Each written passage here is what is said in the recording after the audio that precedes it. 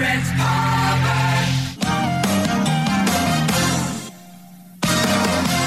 Welcome back. We're going to continue our conversation with Jeb Bush, former governor of the state of Florida.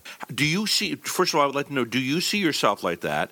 And B, do you feel that you have a destiny, Jeb Bush?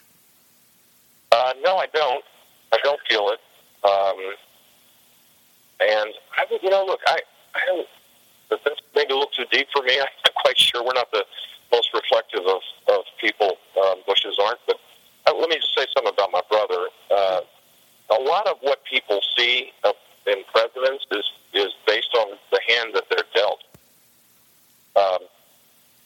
My brother, first of all, is pretty good in politics. He got elected twice as governor and got elected twice as president. Not many people can lay that claim. That's right. That's right.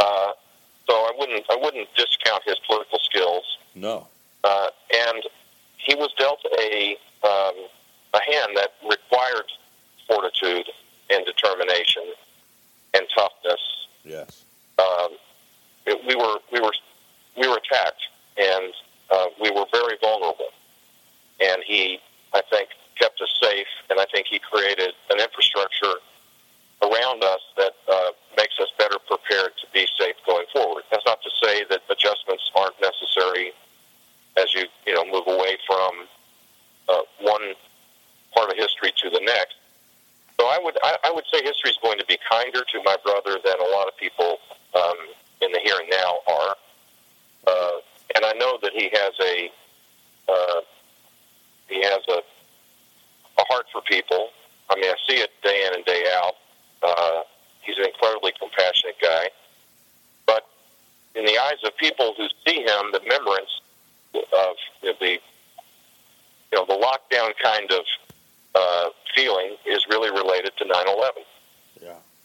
And so, history, it's a funny thing, right? You have presidents who never were really challenged, and you have some that were, and that's not their doing.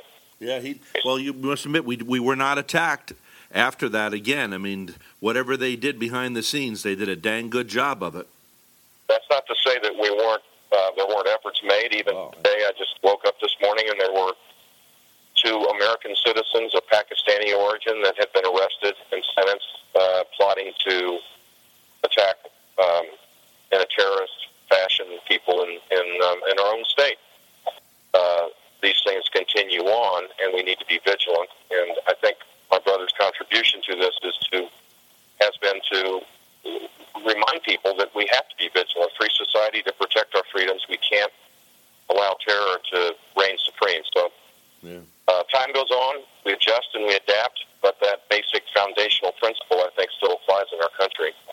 Yeah, he was the right guy at the right time to be there to protect us. Let's go on to that next question, if you don't mind, Jeb Bush, and that would be the 3 people in history that you'd like to break bread with and have a good conversation with. I'll tell you what. Well, Churchill would be one of them, because I can't imagine it wouldn't be anything but entertaining and informative. You'd have to listen a lot, which I don't mind doing. I think I've learned. This is something I've learned as I've gotten a little bit older. You don't learn a lot when you're talking. Yeah. You learn a lot when you listen, and listening to him would be phenomenal.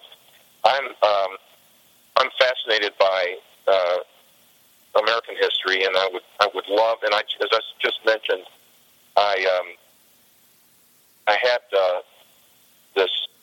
I've been given this opportunity to serve as the chairman of the National Constitutional Center, and as part of that, I thought I'd have to re-educate myself about the founding of our country and the people that made it happen. And the Constitutional Convention and the creation of the Constitution is one of the most amazing acts in any time. But certainly it's the foundational act in our country. I would have loved to have met the founders as they struggled with these huge differences of opinion and challenges of, do we create a federalist system? Do we create a centralized, powerful government? Would have loved to have been in the room when the debates took place between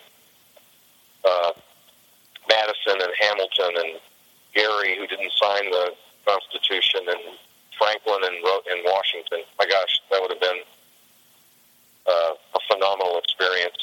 I guess the person who helped shape American history beyond the founders that is an inspiration, and there's a movie about him right now, is Abraham Lincoln. Yeah, what are your reflections? I want to go back in time and have dinner with Abe, but just my read, the Team of Rivals and the other books I've read about Lincoln. It's just an extraordinary man in every way. You have to believe that that some of these leaders emerging at the time that they did is inspired by God. I don't know how else you could say how it could be that Abraham Lincoln, having lost almost every race that he ran, and not being a man of great resources, could come from a state that at the time was not as significant and become president just at that moment. My gosh. Well, I was just telling my friend Stanford Erickson just this morning that when I met with President Carter, I got to tell him a story that he didn't know, and perhaps you, Governor Jeb Bush, haven't heard. Maybe you have. But, he was with Mary Todd Lincoln in Ford Theater the night he would lose his life from an assassin's bullet. And she said it was totally out of character. They were watching a comedy. Now, Spielberg put this somewhat in the movie. It goes by quickly. They're in the carriage. It wasn't, in fact, in the carriage. It was in the movie theater. But and I know Spielberg took 7 years putting this together, and Kearns she's been a guest on my show. But they tried to get everything in there. But anyway, the last words he spoke to Mary Todd Lincoln, he turned to her during this comedy, and she said it was totally out of character. He turned to her and said, "Mary, I'm imbued with a desire to go to Jerusalem," and bang. He was, wow. What does that say? The other thing, there's a lot of parts of his life that were amazing. So anyway, those would be my three people of history that I would love to learn from and listen to. Wonderful. Well, Jeb, I appreciate you taking an extra long time to be with us today. I wish you the best. And is there anything else that you'd like to say before we hang up that maybe I was remiss in asking? No, but I'm looking forward to being in Vero in January for the speaker series on Saturday. I think it's the second Saturday. I can't remember the exact date, but I'm going up to Vero. It's a beautiful part of our state with phenomenal people. I have feelings about each part of the state. I truly love Florida, and what Vero, Indian River County area, I would say has the nicest group of people, the kindest, the most civil. It's a phenomenal community. Well, thanks. That's I'm nice. looking forward to getting there. Yeah, it's a nice little seaside village. I found it about 20 years ago. I was born and raised in New York, but it's a great little seaside village, and we're looking forward to you coming in January to the Emerson Center. Don't hang up. I'm going to say goodbye to our listeners now. This is Rhett Palmer, the mayor of the airways. We've been talking with Jeb Bush. We've got to take a break. We'll be right back. It's not over yet.